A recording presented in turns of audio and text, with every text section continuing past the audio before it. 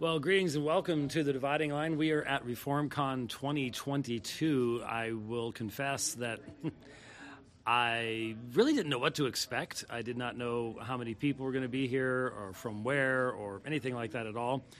And it's a really nice venue, and so far we've been having a lot of fun. Hopefully we'll be having some, in fact, we have a guest coming right now, in fact, to join us. But I've already spoken this morning, which means everyone has gotten their nap and are rested up now that I'm out of the way. And but we have some other folks that haven't spoken yet. And come on in, brother. We're doing it. We're doing it things live here. And one of the folks that will be speaking, I think, primarily tomorrow. Tomorrow. Greetings and welcome. And let's turn the. No, this camera here. Get that camera this camera there, here. The shot just gonna there you go. More towards Joe. Should be familiar to the audience of The Dividing Line, except you're normally sitting on a flat panel screen. And in fact, I don't think we've had you on from England yet. You haven't been over there all that long. No, just a couple of months, actually. Yeah, I mean, that is home.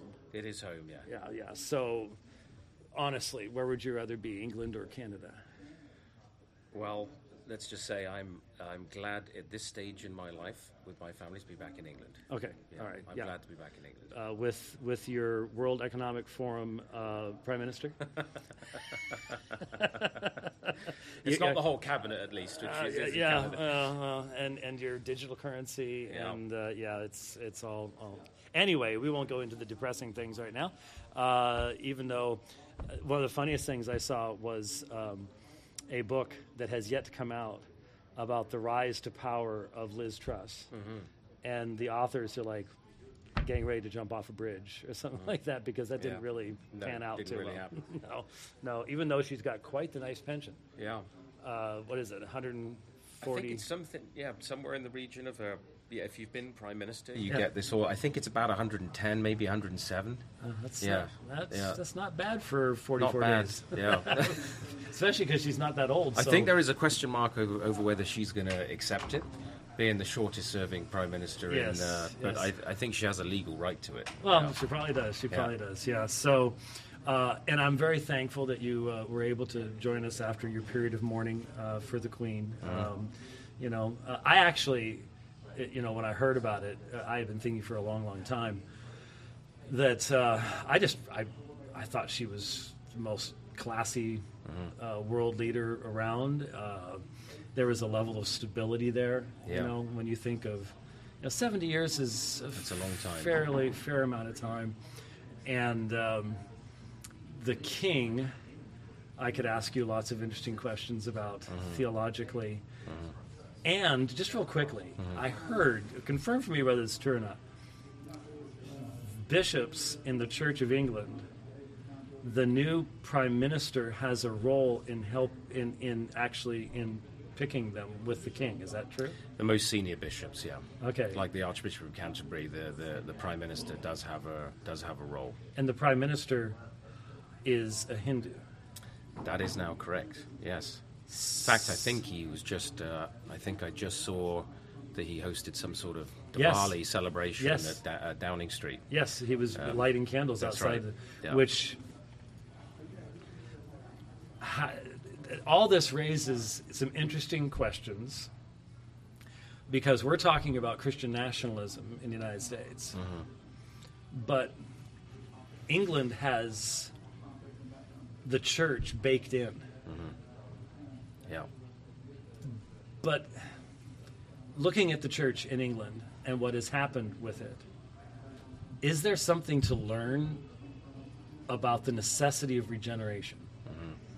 When we're talking about, when we talk about the kingdom of Christ and an application in culture, a lot of what my background is you push that away because every time it's been tried in the past, it ended up in nominalism.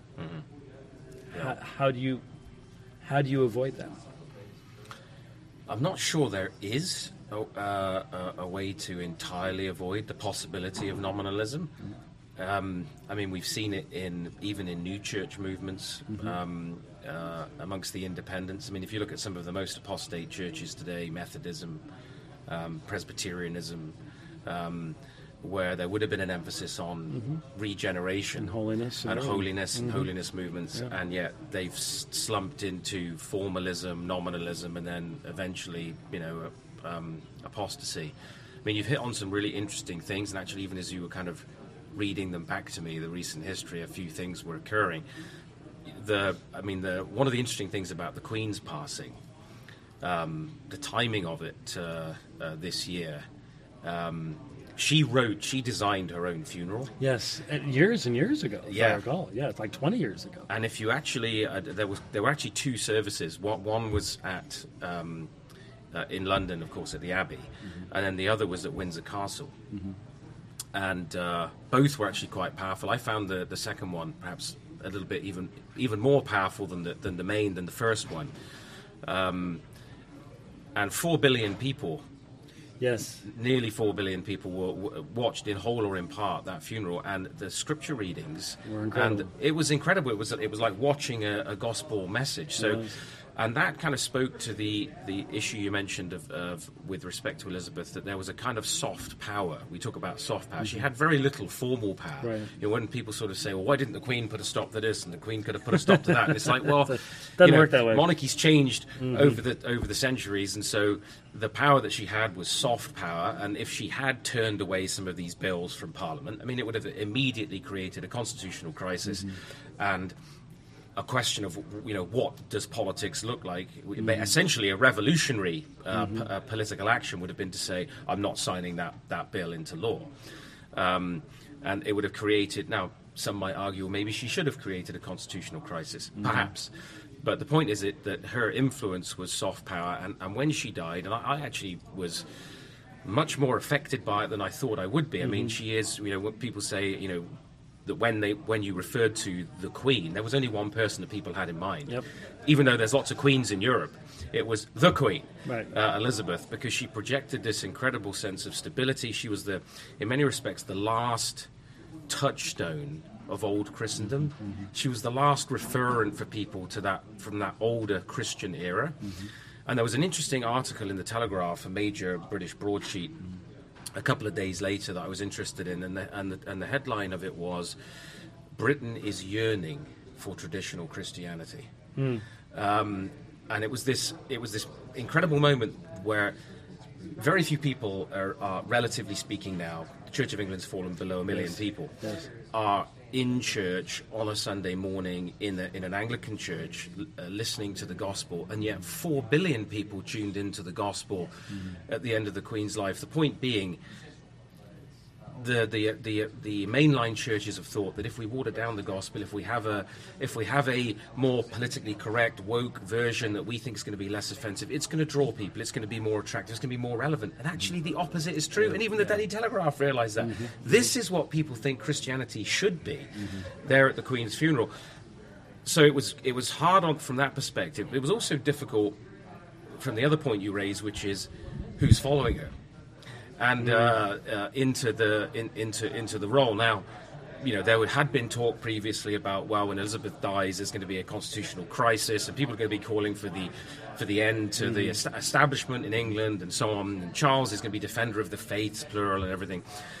That didn't really happen, and in fact, he said that he made quite clear that he was committed to his mother's faith.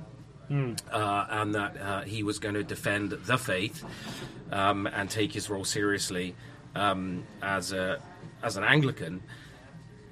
How seriously one can take that, given his track record, that's a problem. And I think the proof of the pudding will be in the eating. I also think it was significant that Liz Truss was the last Prime Minister that Queen Elizabeth invited to form a government. And basically, within a few weeks, there's been a coup, because she wants a small state. She's a nominal Christian, but she wants a small state. She wants to cut taxes. She wants to basically have a war on woke. And the market said no. Yeah, at least the markets, influenced by the articles from the elites, from the banks, all of the opposition that she immediately. Now, one could argue, and it has been argued, well, if she'd have delivered these punches slowly, and the presentation had been better for a budget, and Kwasi Kwarteng had done it slightly differently. Maybe there's some merit to that it could have been handled differently and therefore gone over better. But I was speaking to one of our fellows, Graham Leach, who's a remarkable Christian economist in the UK. He thought it was both the best budget and the best cabinet since the era of Margaret Thatcher. But that's not what the elites want. They don't want the state rolled back. They don't want the state largesse and the handouts, and they don't actually, I would argue, I'm not sure they even want incredible growth and productivity to release the small businessman and the ordinary working person and the self-employed into prosperity. And so within a few weeks you have a coup giving us the shortest serving prime minister in British history, and then the coronation really of our new prime minister Rishi Sunak, who happens to be Hindu now and wealthier than the king. And wealthier than the king. Yeah, he married a billionaire.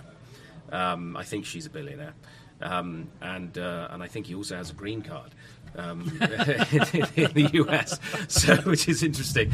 Now, it's been interesting to see what some of the Christian commentators have said, because they've sort of said, well, better a competent Hindu than an incompetent nominal Christian. Right. And on the surface, that sounds plausible, but then the next minute, you've got Diwali celebrations happening at Downing Street. And I would say that, and in fact, I'm in the process of writing a short article on this, is that I think that Rishi Sunak is a reasonably competent politician, and he's actually got some solid people in his cabinet, including people like Kemi Bonadak, who I'm not sure I've got her name quite right there, but that's close. Kemi, who's a devout Christian, an evangelical, and the only reason that, in a certain sense, Rishi's perspectives don't represent his religious perspectives don't currently represent a direct threat to British politics is because he's been radically watered down by Christianity. And that's the point. He is operating within a Christian constitutional arrangement, and I'd have to sit down with the man to discover what he really believed about Hinduism and so forth, but presumably he's not going to try and institute the caste system in the UK, and we're not going to be reintroducing the burning of widows on the funeral pyres of their husbands. Right. So he's got a Christianized Western version of Hinduism that allows him actually, and a lot of Christian commentators fail to appreciate that. They think, oh, what a triumph for religious pluralism, and he's a Christianized. He's in the Conservative Party. He's a Christianized Hindu who is now operating within that framework, and the actual root religious motives of the faith he professes can't take the reins. And I'm not even sure that he would. How committed he would, how much is he a nominal Hindu, is difficult to answer. But I do think there's been something of a coronation there of a prime minister who wasn't picked by the Conservative Party faithful, but he was the elite's choice, and the first prime minister, therefore, that King Charles III invites to form a government is a Hindu. Right. Whereas the last one that Elizabeth II invited to form a government was a nominally Christian Conservative. So it's a very interesting time in the UK, but there is some growing pushback against wokery. There's been a closing of the gender clinic. Yes. There's Mermaids, which is a radical trans organisation in the UK, is now under investigation. And you've got several in the current cabinet who are basically being tasked with pushing back against some of this woke agenda. We've had a piece of legislation that's enforcing freedom of speech in the college campuses because it was disappearing. So there are a few small positive signs, but they are few and far between. And what people seem to want is bread and circuses. Yeah. And the same situations you all were facing in Canada remain as far as the restrictive legislation, and you don't see much in the way of bright lights. Well, It's Alberta, getting worse. Well, but the In Alberta, yeah. in Alberta, you did have at least. The new premier there Yeah. is pushing back a little bit. So That's the most conservative province in Canada. and the premier there would be the equivalent of a governor of a state. Correct, yeah. Okay. Yeah. And so, how much authority does she really have over against Yeah. some decree from Trudeau? Well, there is actually the Wild Rose Party in Alberta is pushing for either full separation or at least a much greater degree of independence for Alberta.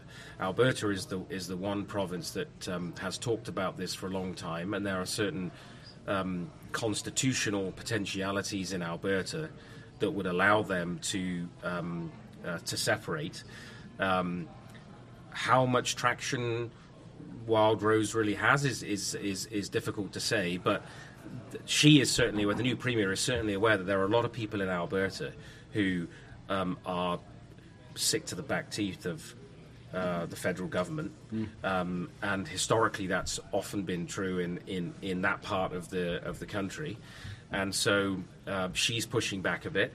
So in Canada, you've got certain powers are devolved to the provinces, including things like education and health, and a certain amount of taxation too. So the powers, actually, interestingly, of a provincial parliament in Canada are actually probably even greater than a regional governor in a state governor in the USA. But they're never used, mainly because, or they're very rarely ever used, mainly because much of the Canadian provinces are on the take from the federal government, Right. and so it's always about the taps being turned off if there's any kind of pushback. So that's part of the issue. But in terms of the broader Canadian landscape over the last 6 months, 12 months, things from a legislative point of view just keep getting worse. So we've now got Bill C-11, which is now in its final readings in the Senate, which is basically a bill, to put it bluntly, and if people want to check my Twitter feed, they can see an article from the Justice Centre for Constitutional Freedoms on this bill, Bill C-11.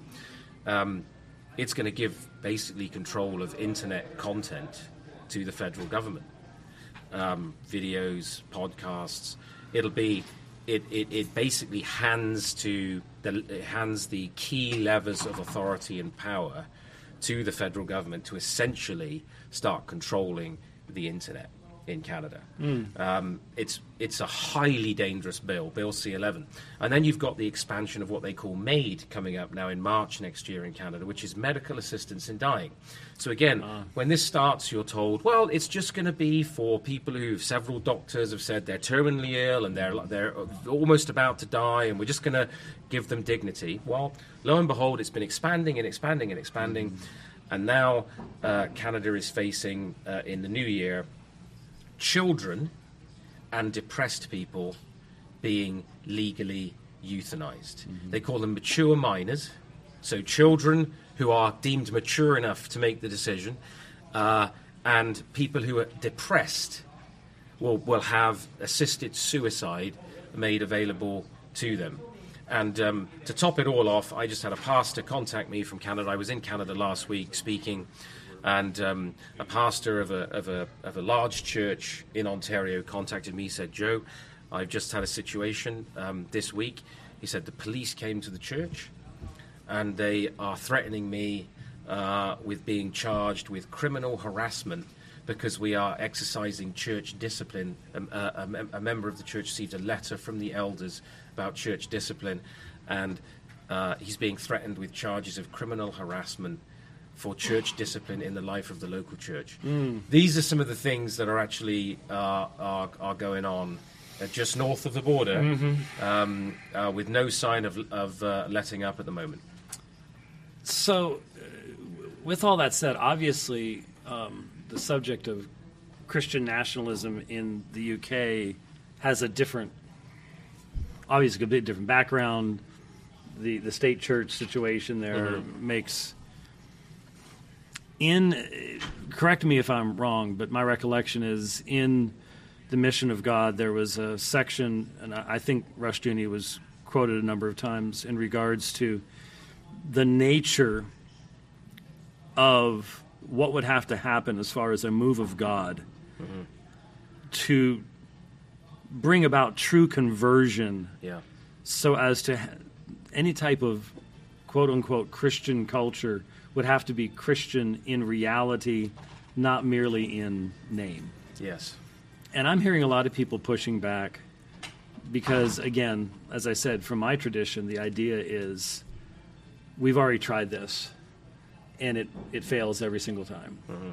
So what has to be different? I mean, you know, you look at a Charles, you look at his life, you look at Diana, you look at marriage, you look at his view of sexuality and everything else, and you just go, ouch. That's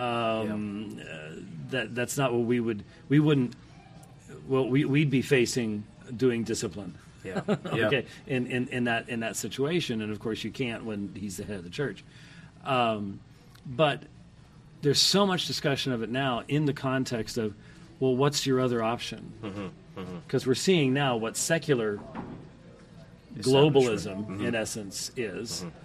And then on the other side, you simply have political anarchy. Yes. There has to be some guiding principle, and yet to have obedience to God's law that is something other than formalistic, that actually flows from the heart, there has to be a large number of actual Christians in a society. Yeah. Isn't that required, shall we say, before you could even be speaking?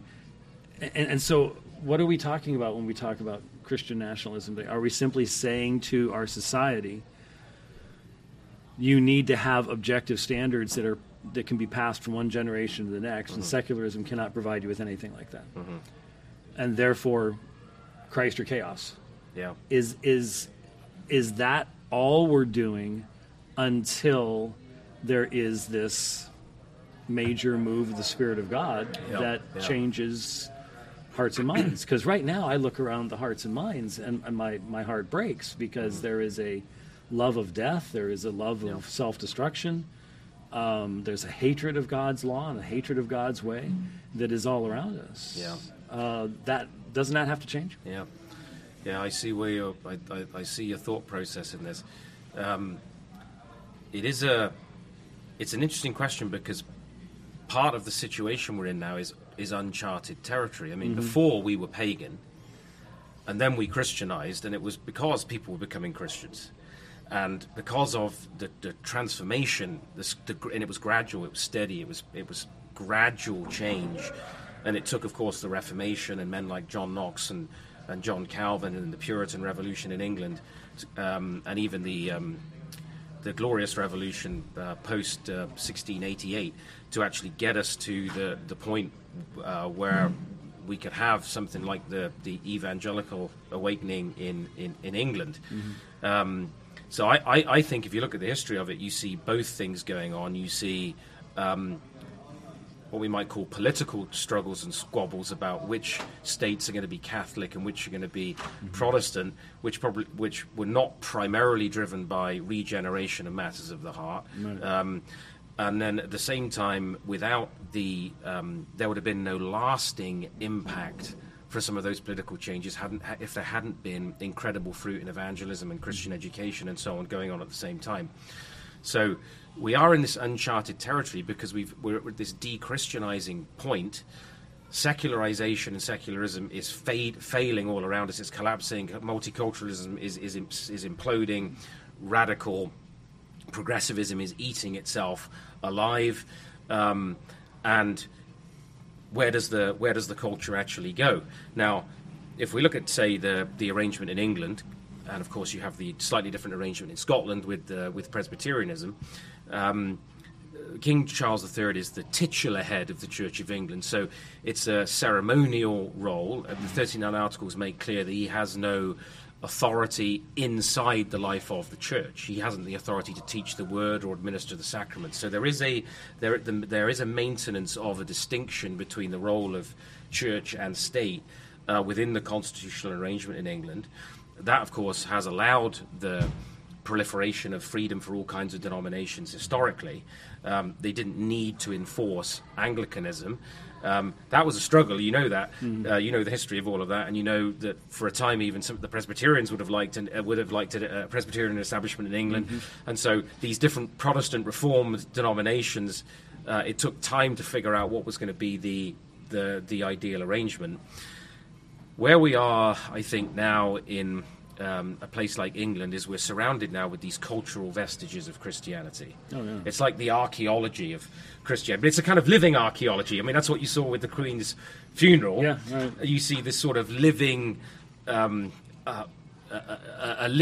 probably the best term for it, a living archaeology of these cultural vestiges of the Christian faith, and people casting about now for some kind of sense of identity, some kind of sense of security, as all of the areas that we used to think of as sure and firm. I mean, a lot of the grief over the Queen is people grieving over the fact that there was a symbol of security, of stability, and now she's gone.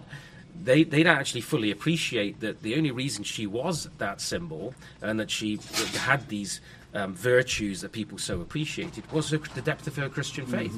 That's what made her who she was, and people sort of praising her sense of duty and loyalty and all this. Well, those virtues don't just drop down out of the sky. They're the product of a deep religious commitment, which speaks to your point, which is, where is the society going to go if you've not got virtue and duty and responsibility and justice and righteousness and so on, and these things being central to society? What's going to happen to it? So I think that part of the key is, despite the Reformation and despite the English Revolution, we get to a point in the 1700s, so the 18th century, where things are a terrible mess. And there is a very real threat of a revolution breaking out in England like in France. And there was a genuine fear that might happen. But then you had men like George Whitefield and John Wesley, who were Anglicans actually, and who remained Anglicans, taking to the fields, because some of the ministers and the bishops would not let them into the pulpits to preach the fullness of the gospel. And regeneration and repentance and renewal was a big part of it. And that produced men like William Wilberforce, and who was about the political, cultural reforms. And it wasn't just the one that he's most remembered for, which is, of course, the abolition of the slave trade, but it was also what he called essentially the recovery of morals, right, for Britain. What would it mean to have a reformation of morals? And so there were various instruments of government to suppress vice. Wilberforce talked about the fact that if you can culturally suppress the small things that are considered the smaller vices, you naturally would deal with the bigger ones. And that, he realized, took education. And so there was a big educational movement at that time. And by the time Queen Victoria is a child and she's being prepared for the throne, she's got an evangelical chaplain. So, and yet at that point, only a relatively small percentage of the Anglican clergy were truly evangelical. So it was, you see there, I think, a both and. Now, I'm not trying to suggest that the 18th century was analogous to our situation, insofar as it was a still more Christianized culture from the plausibility structure point of view than our own. Right. But I think there may be a lesson there in this. I mean, John Wesley's last letter, the very last letter he ever wrote, was to William Wilberforce. And it was a letter of encouragement, and it was telling him that, if God be for you, who can be against you? But men and devils are going to wear you out if this isn't the work of God. Wesley understood, certainly, as did Whitefield, the importance of this, of regeneration, the power of the Holy Spirit, to even get these cultural, political tasks actually done. So I think, of course, it's a both and. Where are things going to go now? If we're asking ourselves as we look at Scripture and history, how do we prophesy into this situation. I do think we're pushing towards a point where it's Christ or chaos, where we are increasingly seeing the radical decay of our. Of course, in Britain, there's the threat of Islam too, as you well know, because of the sheer numbers of Muslims in the country and their aspirations and their goals for European society. The question is, are we going to see a turning back towards Christ, or are we going to see a further falling off? And I think the only way to what will determine that question in the sovereignty of God, of course, is how the Christian church responds now, how Christians respond in these next couple of decades to what is taking place. If there is a continued retrenchment in pietism, in retreatism, in escapism, in creating two kingdoms doctrines of radical separation of this age or the age to come, or of nature and grace, then I don't see anything but a falling away of our cultures into complete decadence, and then it will be a missionary effort from the global south to try and recover our nations for the gospel in the future. But if the church now can get a hold of a transformationalist vision of the gospel, rooted in the transformation of the regeneration of the heart to touch every single area of life, you don't need a massive majority to change a culture. We know this from looking at the radical woke queer movement. Tiny percentage of radical intellectuals getting into, largely from the Frankfurt School, of course, getting into US universities, spreading their poison. Of course, there was a similar movement coming out of the French Revolution, and we've been living in the wake of that ever since. But that radical movement, pre-World War II, that then exported itself to the West, tiny numbers of people radically changing the culture. 120 in the upper room filled with the Holy Spirit. And so I think it's hard. I struggle with sometimes flip-flopping between hope and despair on this one. And so it is hard to live in that middle space of, well, we can only be faithful in our time and generation, and God is able to do the miracles that we perhaps can't even imagine right now in our cultural moment.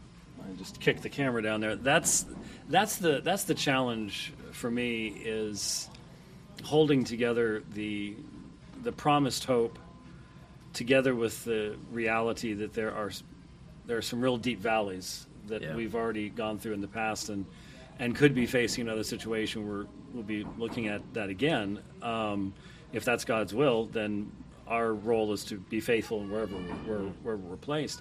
But you said something there, and this wasn't what I was thinking about talking about, but I really wonder what happened in the UK and Europe as a whole because of the horrific loss of life and death in World War I and II. In World War I was just a slaughter pen. You just, the numbers were astonishing for 10 yards worth of land, and then you had the bombing in World War II and in Germany. We think about the bombing in England, yes, but by the time the end of the war, it was the Allies that were taking out entire cities. Dresden did not have to happen. I think we can honestly say that was just completely inappropriate and wrong. And it just seems to me like there was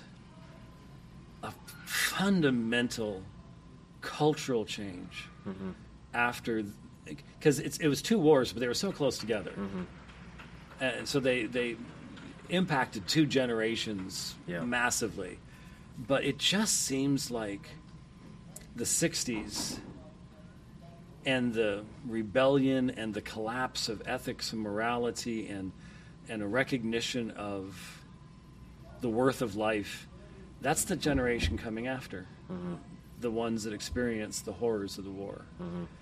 And I think it happened more slowly here because the war didn't happen here. There were no buildings. There was, it all took place over here. And we lost a lot of people, but in comparison to the UK or Germany or something, it was infinitesimal.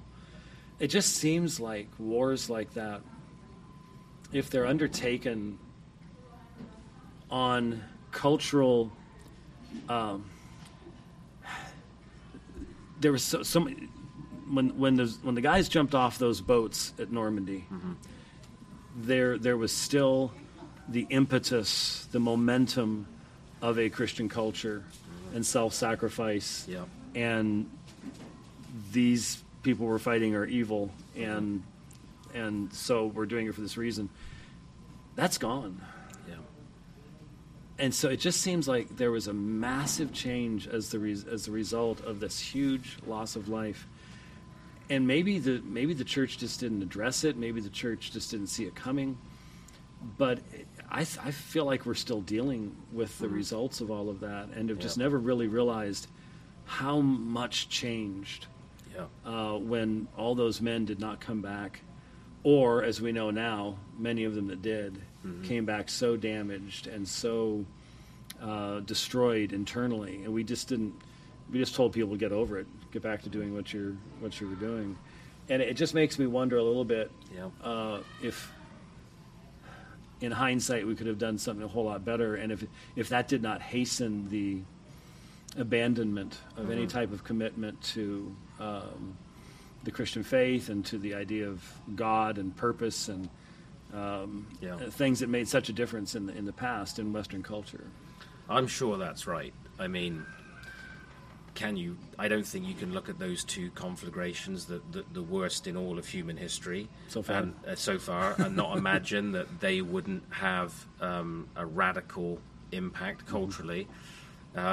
We have to, of course, see an element of the judgment of God on Western culture in those two great wars. Churchill called World War II, of course, the fight for the survival of Christian civilization. So you're right. When those men were landing on the beaches and whatever arenas of war they were in World War II, they saw themselves as fighting for something that really mattered, fundamentally religiously, that it was a fight for the survival of civilization itself, of Christian civilization itself. And of course, after the war, Churchill is stunned by the fact that he's thrown out of office, having delivered victory, and the people vote for socialism. And so there's some other factors here, and you know this history better than me, but at the end of the 19th century, by the end of the 19th century, you've got these philosophies and theologies developing of progress, of utopian, basically, philosophies at the end of the 19th century that really see man on this inexorable upward curve, and Marxism has this inbuilt notion of progress and utopia inbuilt, and what you're seeing is the secularization of postmillennialism. Right. You're seeing the secularization of, they think that they can deracinate, they can strip a Christian eschatology of the Christ and the kingdom of God, and a Christian anthropology, right. And build the kingdom of man, and you can retain that. Was liberalism's essence, wasn't it? You can retain the morals, you can retain the virtues, but you don't need the Christ of Scripture. And this was already happening in the churches, and it was happening at the end of the 19th century. It was making deep inroads, and I think then that with the wars and then the men going away, and I think you make a very important point there, that this loss of the men, of fathers, and the ones that did come back are so broken. I remember my own grandfather, radically damaged and broken by the war, post-traumatic stress, and they didn't fully even understand that. Didn't even know it, then they didn't know how to... Shell-shocked is all Shell shock, yeah. Right. And he was so incapacitated emotionally and mentally until actually later his conversion. But even then, you know, the damage was there by the war, that he wasn't able to raise his 4 sons and daughter in the way that he would have wanted. And that damage gets passed down and to the next generation. And I don't know whether you remember Mary Eberstadt's book, How the West Really Lost God. And she talks about sociologically, we usually make the assumption that people stop believing in God and then they stop believing in the family. and the family collapses. So you stop believing in God, the family collapses. She says that's only half true when you study it sociologically. As family collapses, as fatherhood and family ebbs away, people stop believing in God the Father. And so I found that a very interesting book, because she talks about this reciprocal relation between collapse of the family and then collapse of belief. And so I think that it's interesting that with those wars and the steady, because what followed, as you said, was, in the 60s, was the radical destruction of the normative structure of the family and sexual ethics. Morals. Well, from a fatherless generation, they called my grandparents' generation in England the silent generation. The silent generation who didn't pass on the values of that older world to the next generation. And so... Partly because you may have lost faith in them. You had seen such terrible, horrible things. Exactly. That... Why bother? Yeah, precisely. And I think that that following that, as then the family starts to collapse, and the men started emptying out of the churches, that was followed by the women in the decades that followed. But the men left first, and then you start getting this radical process of de-Christianization.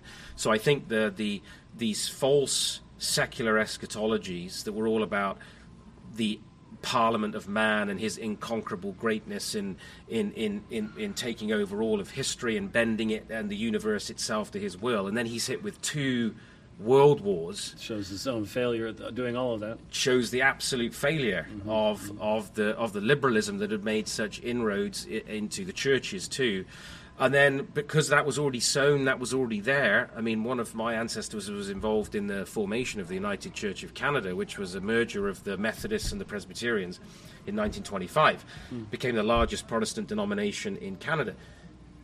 20 years later, 35 years later, the denomination is being decimated. And today, the United Church of Canada is a real estate board.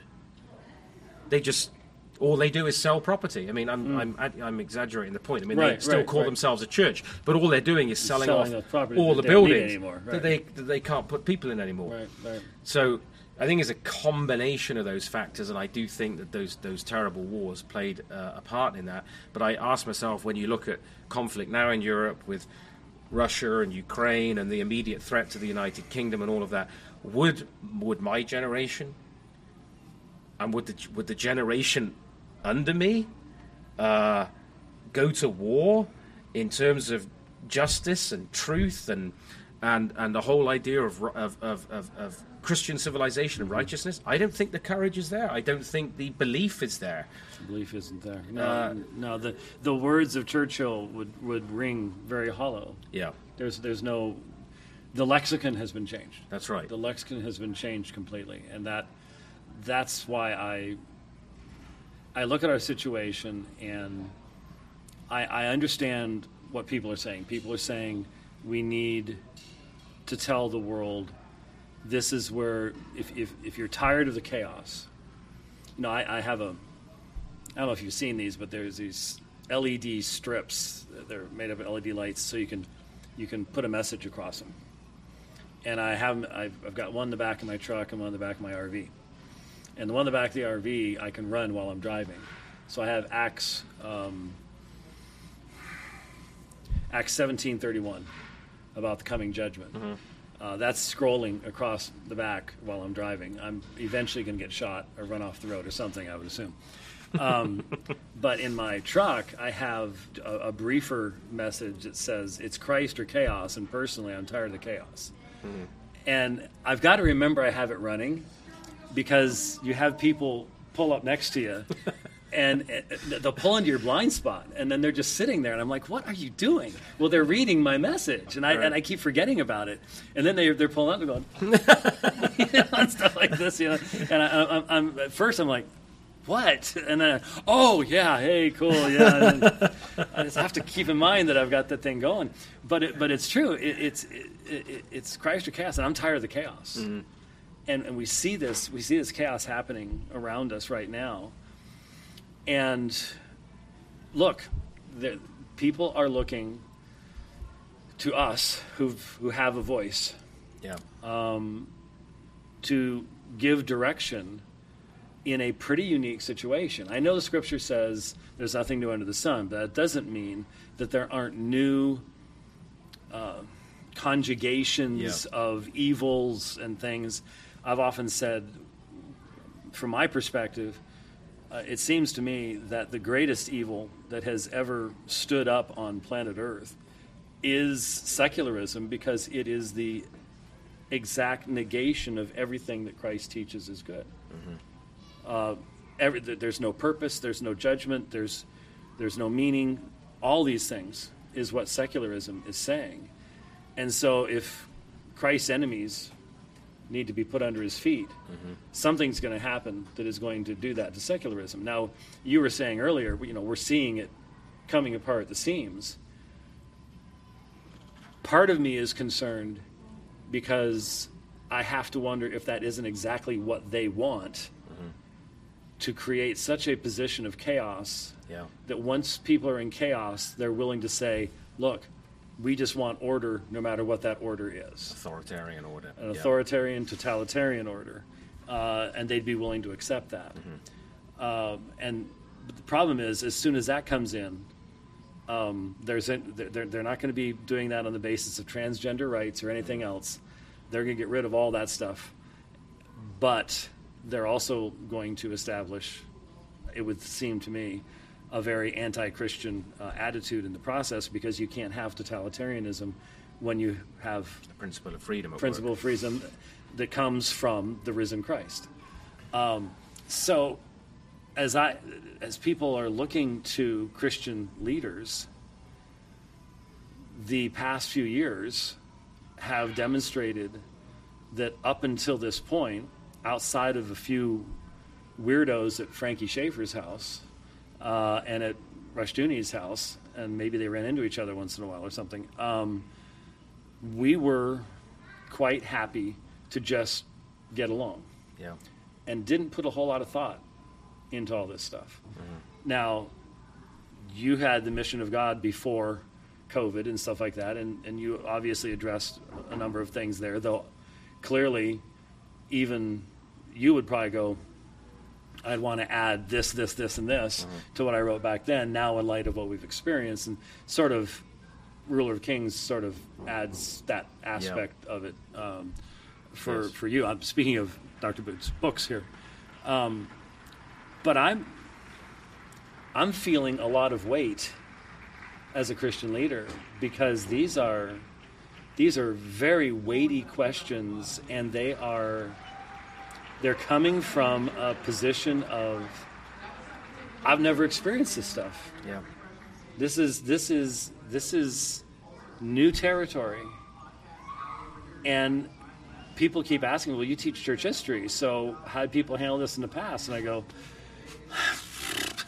well, they didn't. No. That's the problem. That we've never been in a situation where you literally have the ability on the part of governmental agencies to track every person's movements. They know exactly where they are. They know, and pretty soon to even control their speech. And what can and cannot be heard. It's really, really hard to look in history and go, oh yeah, they handled like this in the past, because we've never faced it before. And so we're all having to think through a lot of stuff.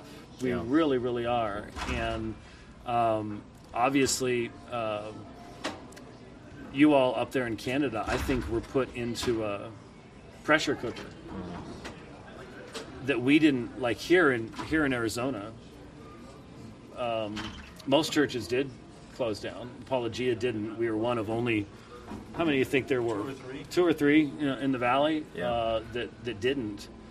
And so we still had a fair amount of freedom, and that magnified our voice because people were then looking at, well, here's the churches that didn't shut down, so let's listen to what they have to say. But you guys were up there in the pressure cooker. You were facing the imminent possibility of law enforcement officials showing up at your front door. I mean, you and your family undoubtedly talked about that, right? And so you wrote out of that context, and it makes a difference, doesn't it? It does. talk to me a little bit about that. How did you feel that changed writing the book that John Cooper and I wrote endorsements for? Because when I listened to it, John was asking me all the same questions, and I'm like, so I think I wrote to you and said, hey, can I slip a pre-publication copy to John? And yeah, go ahead. So how did that pressure cooker change your writing process and what you feel you need to address? Yeah. Well, I mean, I wouldn't want to say that Mission of God was theoretical purely, because we were seeing all of the early signs of this, and I was feeling in Canada at the time, even though I was being called a hysteric and all this sort of stuff back in 2014. That as a pastoring a church as I was at that time as well in downtown Toronto, I could see the questions changing. I could see what was things shifting and changing in the culture, and the voices that I thought really mattered from the past were just not being heard, and there was no interest in hearing them.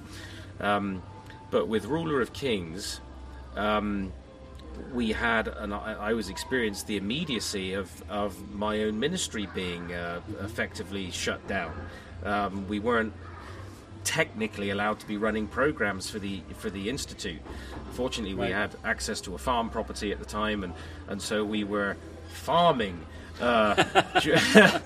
during our programs. But we had my own church on one day had an invasion of the police into the church building, and I did have conversations with my wife about. What's the plan if and when they come to arrest me and so on, and there were of course several pastors in Canada that actually did happen to.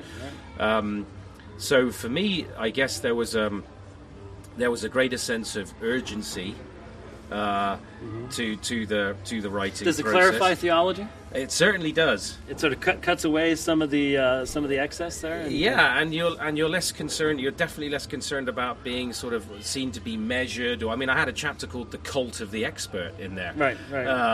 And I wasn't concerned about trying to maintain some sort of academic distance in the writing.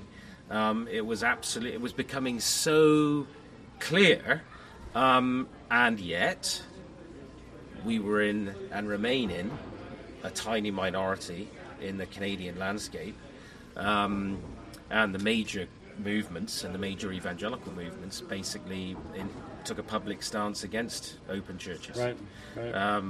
And I have been circling the wagons for the most part ever since, trying to, despite the fallout being so obvious or undeniable.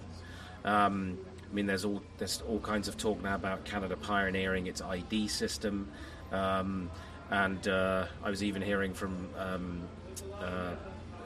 political figures last week that mask mandates might be returning to Ontario and this kind of thing. And so I think one of the key differences is that that is sort of an added element in Ruler of Kings as well. And you talked about it. I mean, a number of years, decades ago actually, a book by an obscure Dutch thinker called Van Riesen. He wrote a book called The Society of the Future. And he talks in there about the inescapable direction of Western culture with the abandonment of the principles of sphere sovereignty being totalitarianism. That was 40 or 50 years ago he was writing about this. And so the mask got torn off during those last 2 or 3 years of what was already going on behind the scenes. And I was kind of talking about a mission of God, but during that period, the mask gets ripped off and you see this technocratic scientific socialist order that is wanting to impose itself on society. And as people saw up in Canada, the federal government seizing people's assets, riding people down with horses who were holding candy floss and and having a street party, the Freedom Convoy and all of that, the extent to which the state was ready to go, tossing pastors into jail. Most Christians couldn't have even imagined that even 10 years ago. They'd have thought you were losing it. So I think it did help me. It crystallized. There is a certain, in Ruler of Kings, there is a certain development of thought, especially in this area of the nature of a Christian political thought that crystallizes for me in Ruler of Kings, and will continue to do so, I trust, as I continue to learn and develop. I am absolutely convinced that we are simply in a hiatus right now.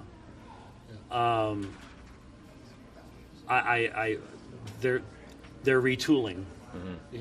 Climate's the next big one. Oh, it is. It is the mechanism they're going to use to continue to push for this ultimate technological totalitarian state, and something you touched on that almost no one touches on at all: the transhumanism and the insertion of what we call medical devices, but really, if you listen to Noah Yuval Harari, with the World Economic Forum, the next stages in human evolution are all going to be, the digital interface between the brain and the internet and all the things that come along with that, and of course all the DNA and everything else that we're doing.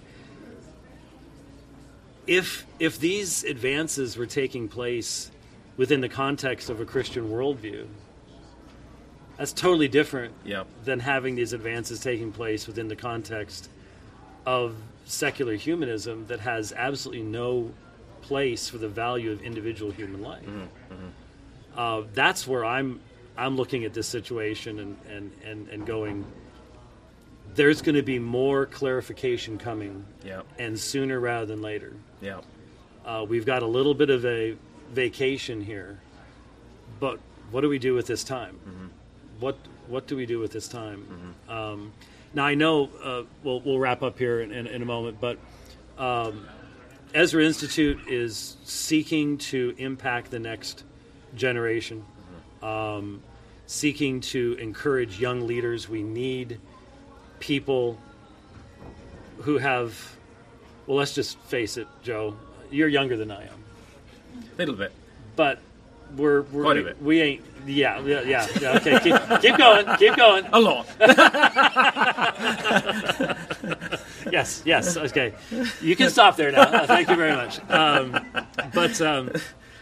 But still, the fact of the matter is, we need the younger people who have the energy and the drive, and we have to be sowing into, investing into the next generations, especially if we are going to be facing this kind of tremendously difficult time. It's they and their children and their grandchildren that need to have a foundation that's going to last, and give them that place to rebuild. Because a society that can't tell the difference between a boy and a girl is not going to last forever.